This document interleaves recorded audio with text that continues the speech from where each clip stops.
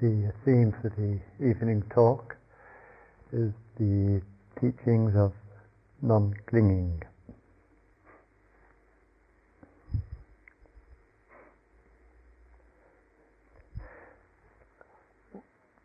Perhaps sometimes when we think of religious life and experience, we might associate it with various kind of forms,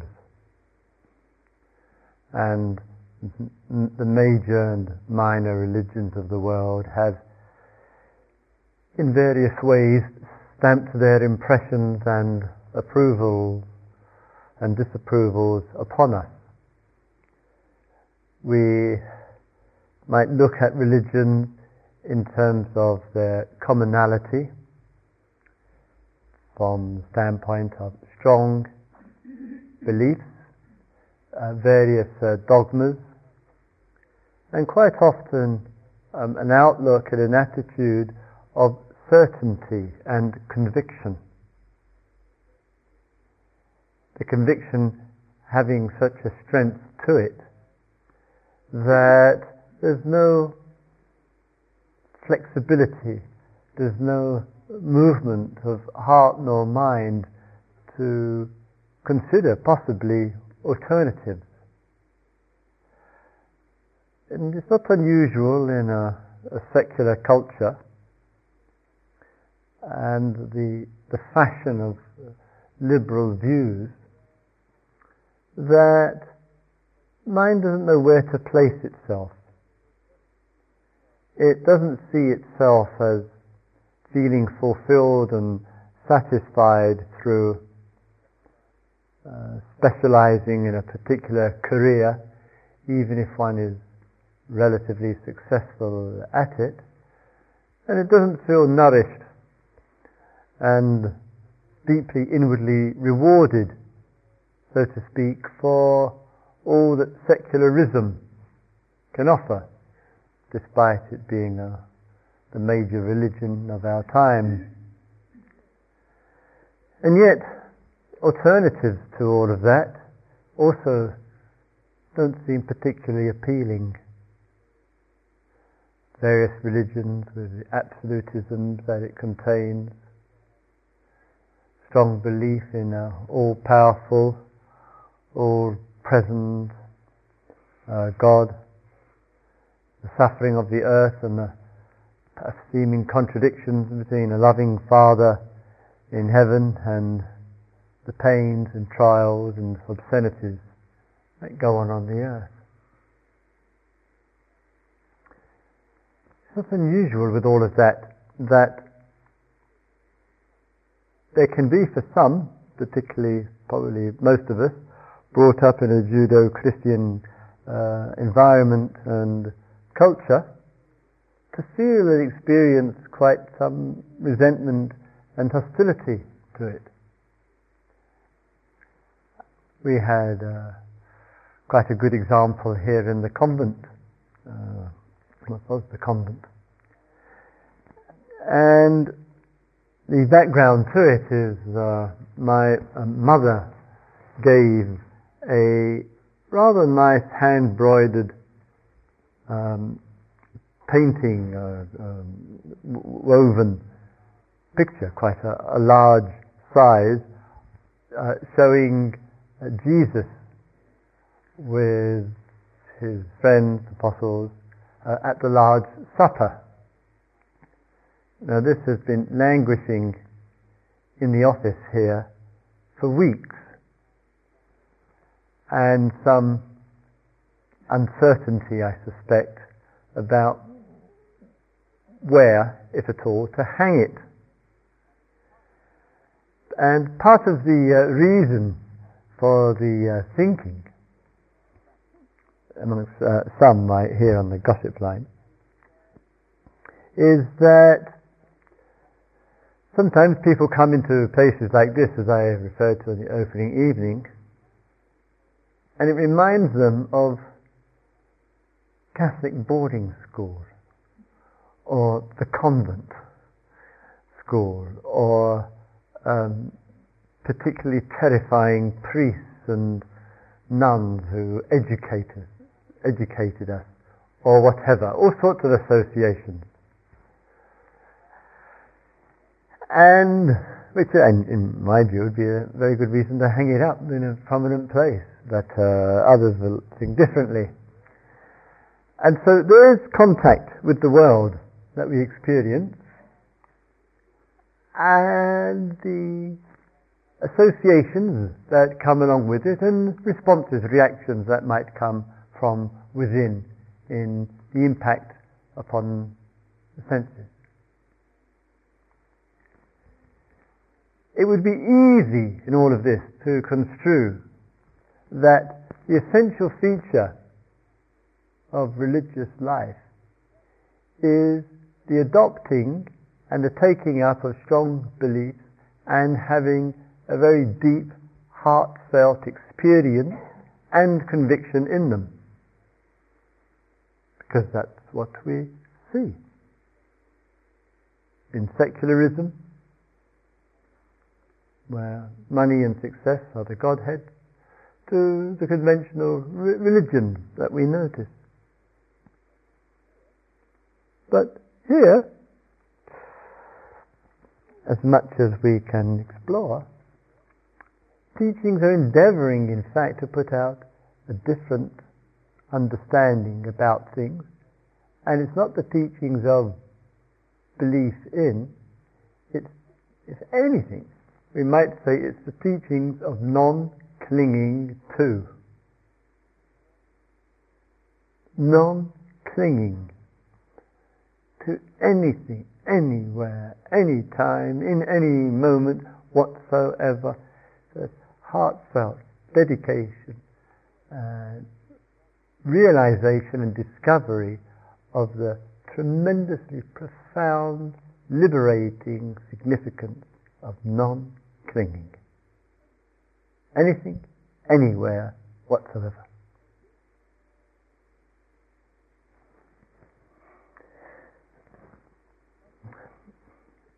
One can believe in that, or not believe, it doesn't matter. One can believe in it like you can believe in anything else. Human beings are pretty eccentric most of the time, and when you and I give consideration to the spectrum of things that human beings cling to, it's pretty bizarre. There are views which are so out to lunch, and yet with tremendous certainty people adopt them and cling to them no matter what. Whether it's the view of one which really amused me amongst many of them, of people who are immortalists.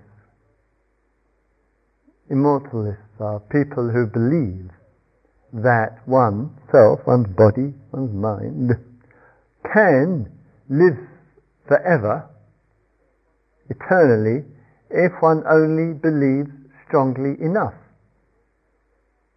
There's been no evidence of this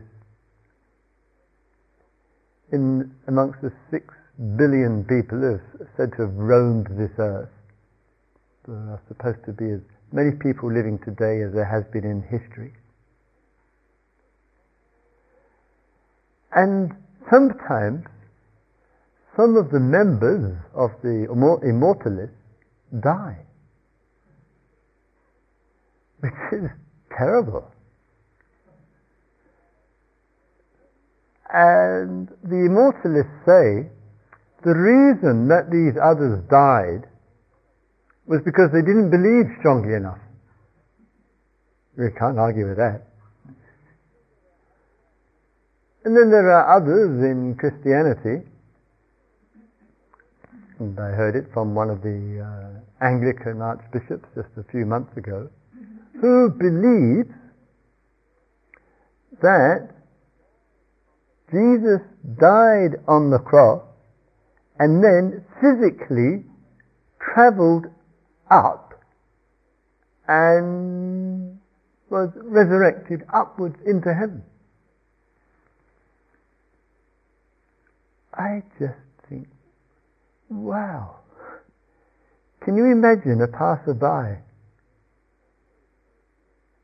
And there's Jesus, died on the cross, and then suddenly, Apollo-like, zooms.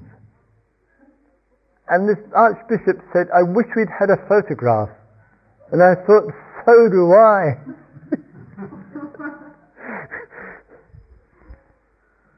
And with all the religious sincerity that takes place. But not only is there the sincerity and the identification and the clinging and the holding and the taking up of the viewpoint, but how easy the condemnation goes with it of those who don't uphold the same viewpoint, who think that this particular religious viewpoint has got nothing to do with the enlightened and liberated teachings of Jesus.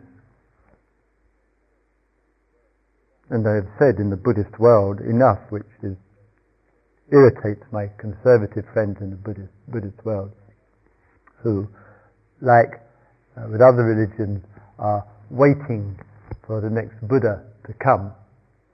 And in the Buddhist world, the next Buddha is regarded as Maitreya. His name is Maitreya, means, or Metta, means love, means friendship.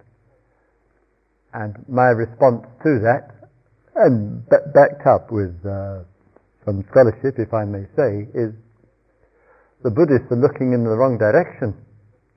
They're looking in the future for Maitreya come, and sorry, he's been and gone. It's that illiterate rabbi from Nazareth, Jesus, who's Maitreya Buddha, and the impact that he has had on this earth. And we need to look to the old texts of that period to see what the signs and the signals are for the next. And it's not Maitreya. So it's some criticism that one might make of church, Buddhism, Christianity, or whatever. Not in order to put down in any way, but just to bring that freedom of heart and mind to the ability to raise questions. Raise questions to what any kind of clinging can do. And to look into ourselves as well, to see where there is clinging as well. And one of the things that sometimes we forget in all of this is that when you and I look at areas and issues of life, and we say to ourselves, there's clearly clinging going on here, holding and attachments going on, the mind being wrapped and tied around. Quite important that in the freedom of mind for us to express ourselves and to point things out, to state what we see. Doesn't mean to say that one is advocating and clinging to another position. The actual willingness to point things out doesn't mean to say that one is taking a position of clinging in order to point to clinging elsewhere. But so that one has to see and know oneself very, very well and very, very deeply. Otherwise, clinging sets in the form of arrogance, in the form of taking up a fresh position, in the form of superiority feelings, and all manner of clinging takes place when we're so pointing out what clinging is, unless, as I say, we know ourselves well and deeply and where it's all coming from. So there's various forms of clinging which are going on in the world. In fact, the object of the clinging perhaps doesn't matter too much. It's just what's going on in that stickiness that can go on in the perception with feelings and associations, which ends up building something around, and we get stuck with it. And we might use our experience of, but we actually get stuck with something. And therefore, we wish to entangle all of that, to free the mind up from all of that, and to really have the sense deep inside, nothing in life is worth clinging to. Nothing, anywhere. It's somehow, in its deepest sense, rather disrespectful to existence to cling to anything, and particularly views about it.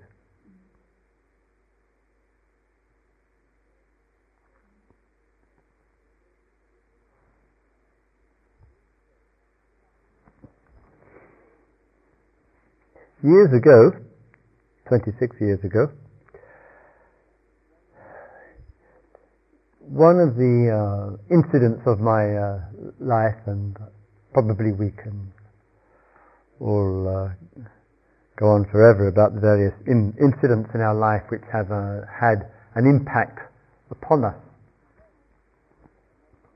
And one of a number which stands out for myself is in my first ever meeting with Ajahn Buddhadasa, perhaps the greatest of all the teachers of Thailand of this century, Dharma teachers, and certainly an unusually enlightened and insightful human being. And upon meeting with him, Buddhadasa is regarded as the great reformer of Thai Buddhism, and my goodness, it needs it. And in the meeting with him, I asked him a question. I can't quite recall the exact wording, obviously, of the question, but essentially it was along the lines of what matters, what's significant in life. And he quoted a passage, Sabbe Dhamma Nalanga Vinasaya. Sabbe Dhamma Nalanga Vinasaya. Means nothing is worth, nothing, Sabbe, nothing, no Dharma, no thing, no Dharma, is worth clinging to. Nothing's worth clinging to. If you really want to understand what is, truly understand it, truly be clear, nothing is worth clinging to. And then had his robe over his shoulder. This is customary. He lived in the forest for 67 years. Pulled the robe off the top of his shoulder, and he said to me, when I say nothing whatsoever is worth clinging to, I include everything, including this. And that kind of whatever demonstration in the moment, touched me. And I then went to stay in the forest, in the hut there, and after being there 2 or 3 weeks, I said to him that I wanted to take ordination,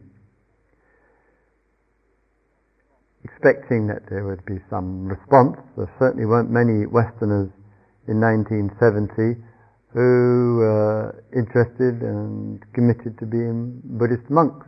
I think there were about 50 in Thailand, less than that at that time. And then his remark surprised me. He said, anybody who changes their religion does so because they haven't understood their own.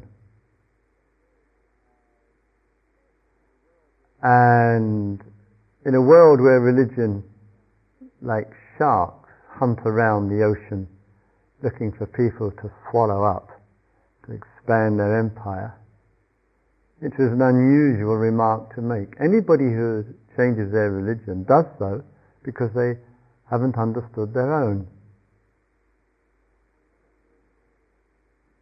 And then he said, there's only one thing to understand in the Bible, If you understand that, then you've understood that anything that has ever needed to be understood. Oh, listen. So, what's he going to refer to? And he says you don't even have to go very far into the book either. He said it's in the first page of Genesis. What's on the first page of Genesis? He says that's the only thing to be understood. And he said, "Thou shalt not bite from the tree of good and evil."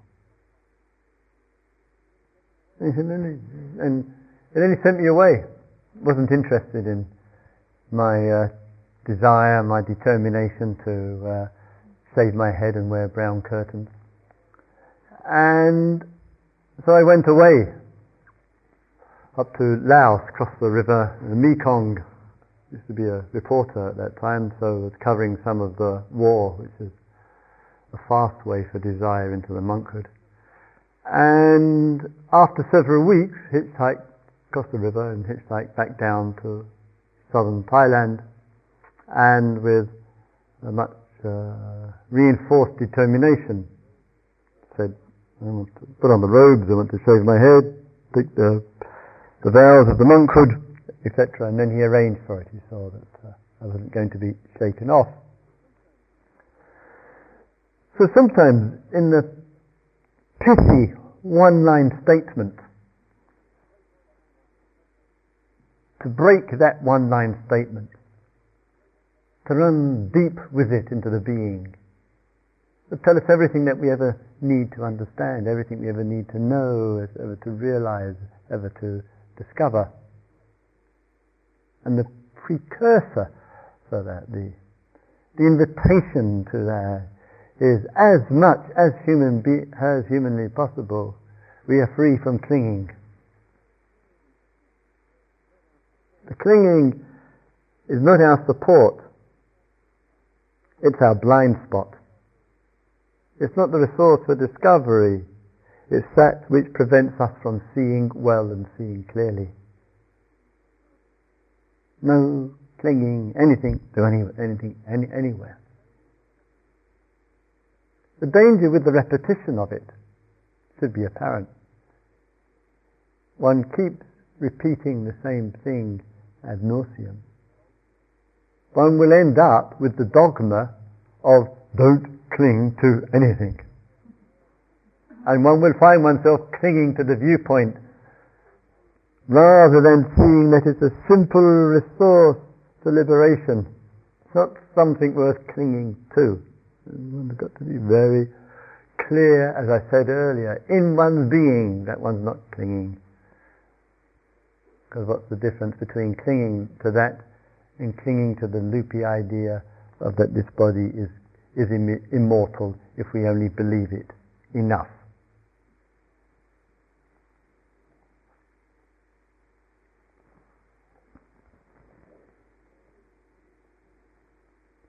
In the area of clinging, it can't stand by itself. One of the growing appreciations of Dharma teachings is it's helping to shake up, very slowly, some kind of classical ideologies which we have clung to. We hardly even notice the degree of clinging that's taken place. And one of those which has had a strong influence in our culture is the one-liner repeated with mantra-like enthusiasm, various ways, is "I think, therefore I am." We say, well, these philosophers, what influence have they had? They're just metaphysicians, they're just theorists, they're abstractionists, they're just people who live in the realms of ideas or whatever. And some of us, and I would include myself, actually used to think that as well, that philosophers were a bunch of heady people who only felt at home in university environments and in the world of books, and didn't have much relevance for the rest of us. But I have to say, I've been forced, reluctantly, to change my view. Any reading of history, any examination of cultural influences, the influencing formations of society, and that what makes you and I up, right there in the thick of it are the philosophers. Their views have had immense influence in our psyche. Whether it's the think, therefore I am school, and going back through previous subsequent generations to the Greeks and the Romans, etc. Powerful, influential forces in our culture, in our environment. Just like the media and television and scientists, etc. Philosophers have known they can shape the movement of consciousness. And one of those has been the think, therefore I am. In which, as that view has become identified with, given strong rise to a sense of self, a strong rise to the sense of the problems of existence can be worked with and worked through thinking exclusively, a strong suspicion of ways and means of looking into the depth of being through non-thought, and a strong conviction as well that the problems of this earth can be solved through increasing sophistication of technology, of the sciences, and of the force of thought. And that shows itself in countless television programs, countless essays, countless books, and the strong belief in objectivity that goes with it. I think, therefore I am. And here we ask, I think, therefore I am what? I think, therefore I am. To think is the proof I am. If we're vigilant with thought and with its manifestation and its appearance in consciousness, we'll perhaps begin to notice what the thoughts are connected to. And perhaps a deeper teaching about this living experience is not I think, therefore I am, and the kind of notion of separation that it brings. The notion of exclusive, narrow personal choice in life. The notion of I and this world, and I exist in this world, my relationship to this world, and the I and the my, which is so strong in the I think, therefore I am message. Perhaps for us to stop and to look more sensitively and heartfully at our connectedness, at our interdependence with each other, at the self arising in relationship to what? And not have any prior supposition to cling to. I think, therefore I am. I choose, therefore I am. I want, therefore I am. I must have, therefore I am. Not having any prior position to work with. So that there's just simple bare awareness, and to see what the mind moves towards and what it clings to. Just see what it moves and clings to.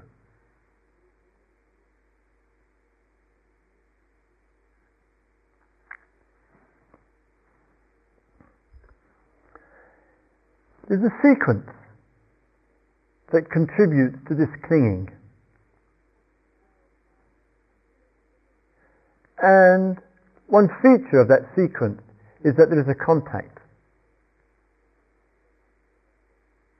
Anything in your life which has arisen today, and one has stopped and looked at oneself today and said, in all that's gone on, what have I clung to today? What have I clung to?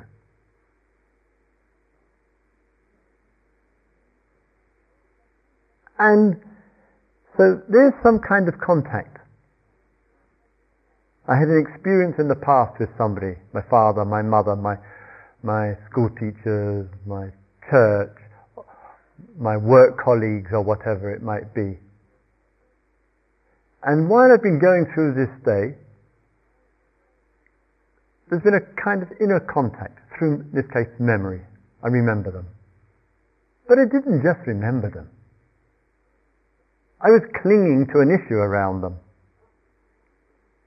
And in this clinging, it got stickier and stickier. And I could say to myself 1,001 times during the flow of the day, I've got to drop it. But I'm clinging. I'm holding. And the clinging and holding can take place simultaneously every time the memory comes. And people will say to us, teachers, and to themselves and their friends, I have been clinging to this situation for years. Can't give it up. I can't let it go. I can't pierce through it. I can't change it, even dramatically nor gradually. What's going on in the movement inside that the end result is clinging? One aspect of it has to be that there is a contact. Contact through the image, through the idea, contact through whatever. From the contact it produces a particular kind of feeling. The feeling will either be pleasant, it will either be unpleasant, or somewhere in between. From the contact producing the feeling, it will produce some kind of desire, some kind of wanting from it.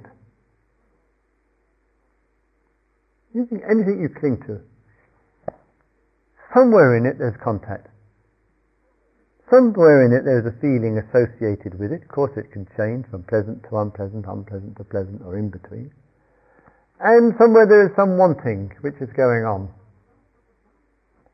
And through the movement one ends up in clinging, and in fact the movement itself can be a clinging. And on all of this we crucify ourselves and existence.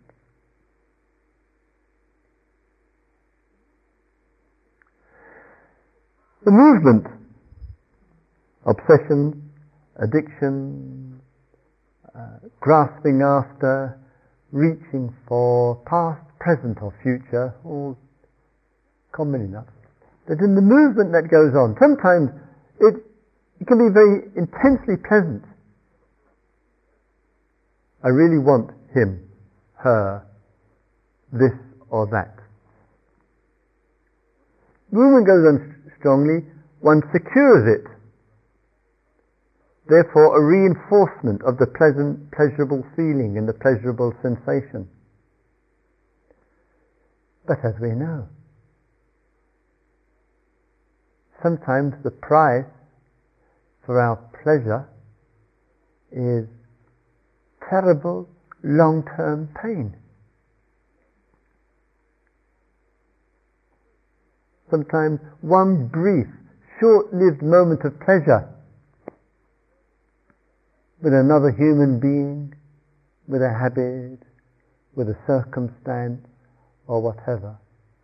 With any form of clinging that goes on with it, any form of attachment that goes on with it, or whatever it might be.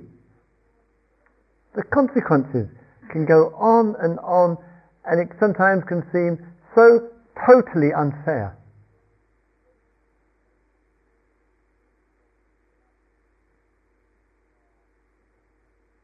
How is it that movement with contact, with desire, with clinging, Pleasure was short, pain went on and on.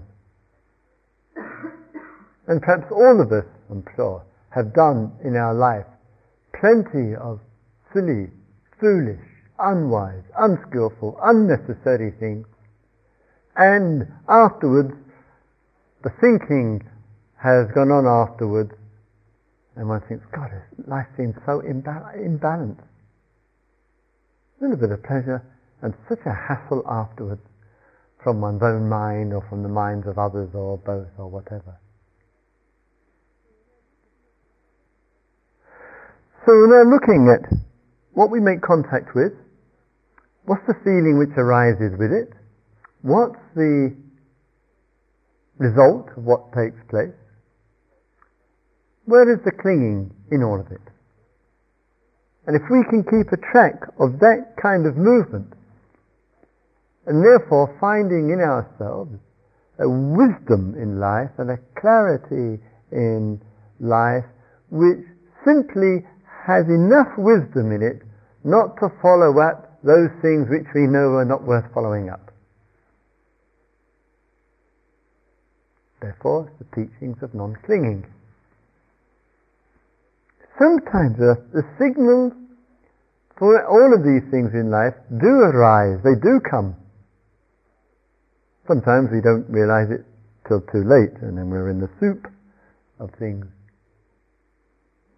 But sometimes there's a movement towards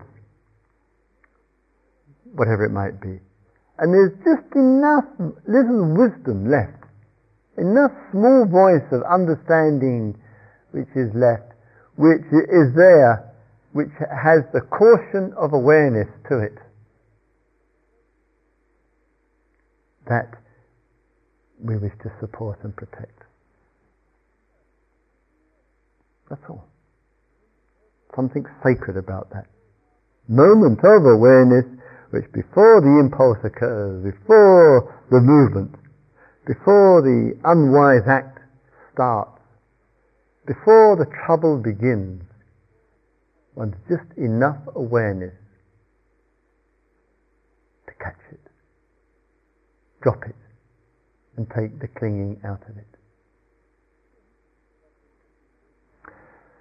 Some of us will have been in relationship, intense relationship, intimate relationship, close, personal, arm in arm, sexual relationship, their popular area for the charge of the emotional life. And it can be that two people come together, spend time together, are together, lovers together, etc. And there's contact and feeling and association and all the intimacies of life that go with it. And the pleasure it can be, or sometimes the pleasure it can't be. Then there may come the parting of company. And when two people are in the process of change and in the parting of company with each other, it's not only that they're both learning to let go of clinging to each other. It's just as hard, in my observation and working with people, it's just as hard for the one who makes a decision to end the relationship as for the one who's on the receiving end of it. Common fallacy, well, the one who chose has got it easier because he or she chose to end the relationship. No truth in it. It's just as hard both ways. And in the parting between two people, as an example, it takes letting go of any clinging and habit and pattern and association, and a renewal and a reconnection with one's own being, which may have got lost to a degree through the outgoingness of a relationship with somebody. I'm talking of lovers, but it could be friend, it could be relative, it could be parent or whoever. And in that change that takes place, sometimes the harsh word comes out. Blame. criticism, judgmental mind, misunderstanding. And if there's no awareness in that time, we throw something out at another human being. We may say later, oh, I just said that, I didn't mean it. Some people have heard things that we have said and have never forgotten. Never. And some things which were said in the heat of the moment were not only never forgotten, but as a result of being never forgotten, one was never forgiven.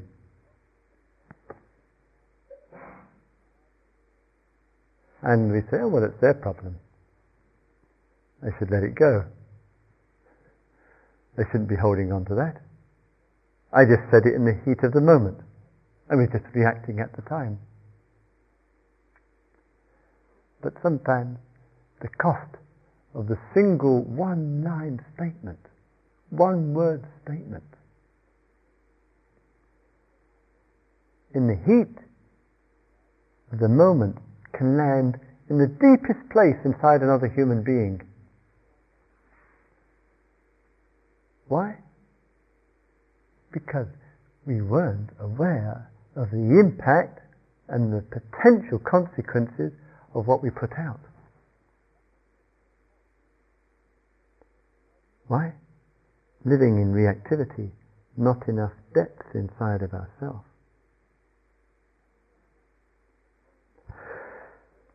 So, when there's change going on in our life, small changes or big changes, changes are going on inwardly, backwards and forwards, up and down, for and against, likes and dislikes, all movement going on inside of ourselves.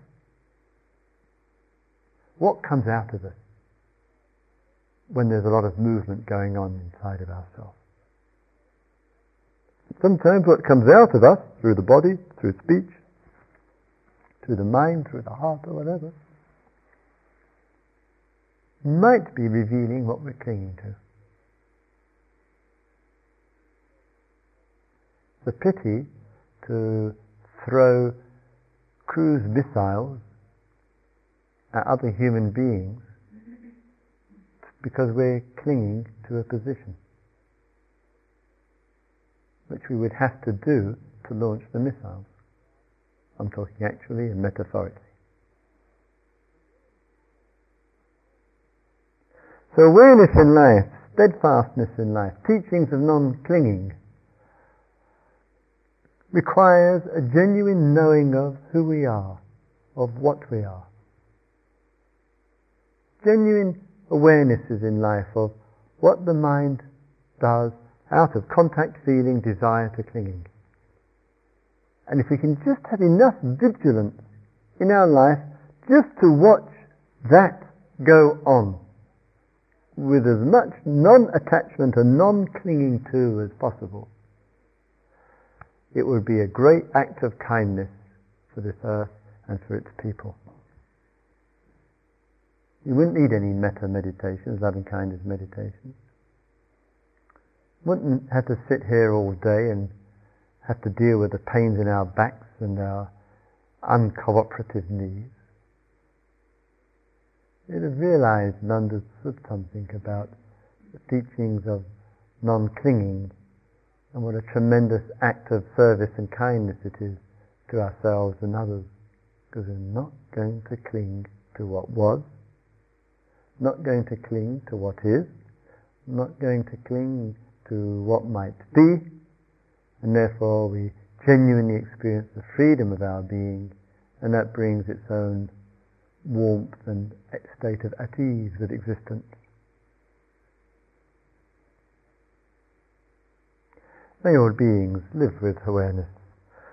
May all beings be free from clinging.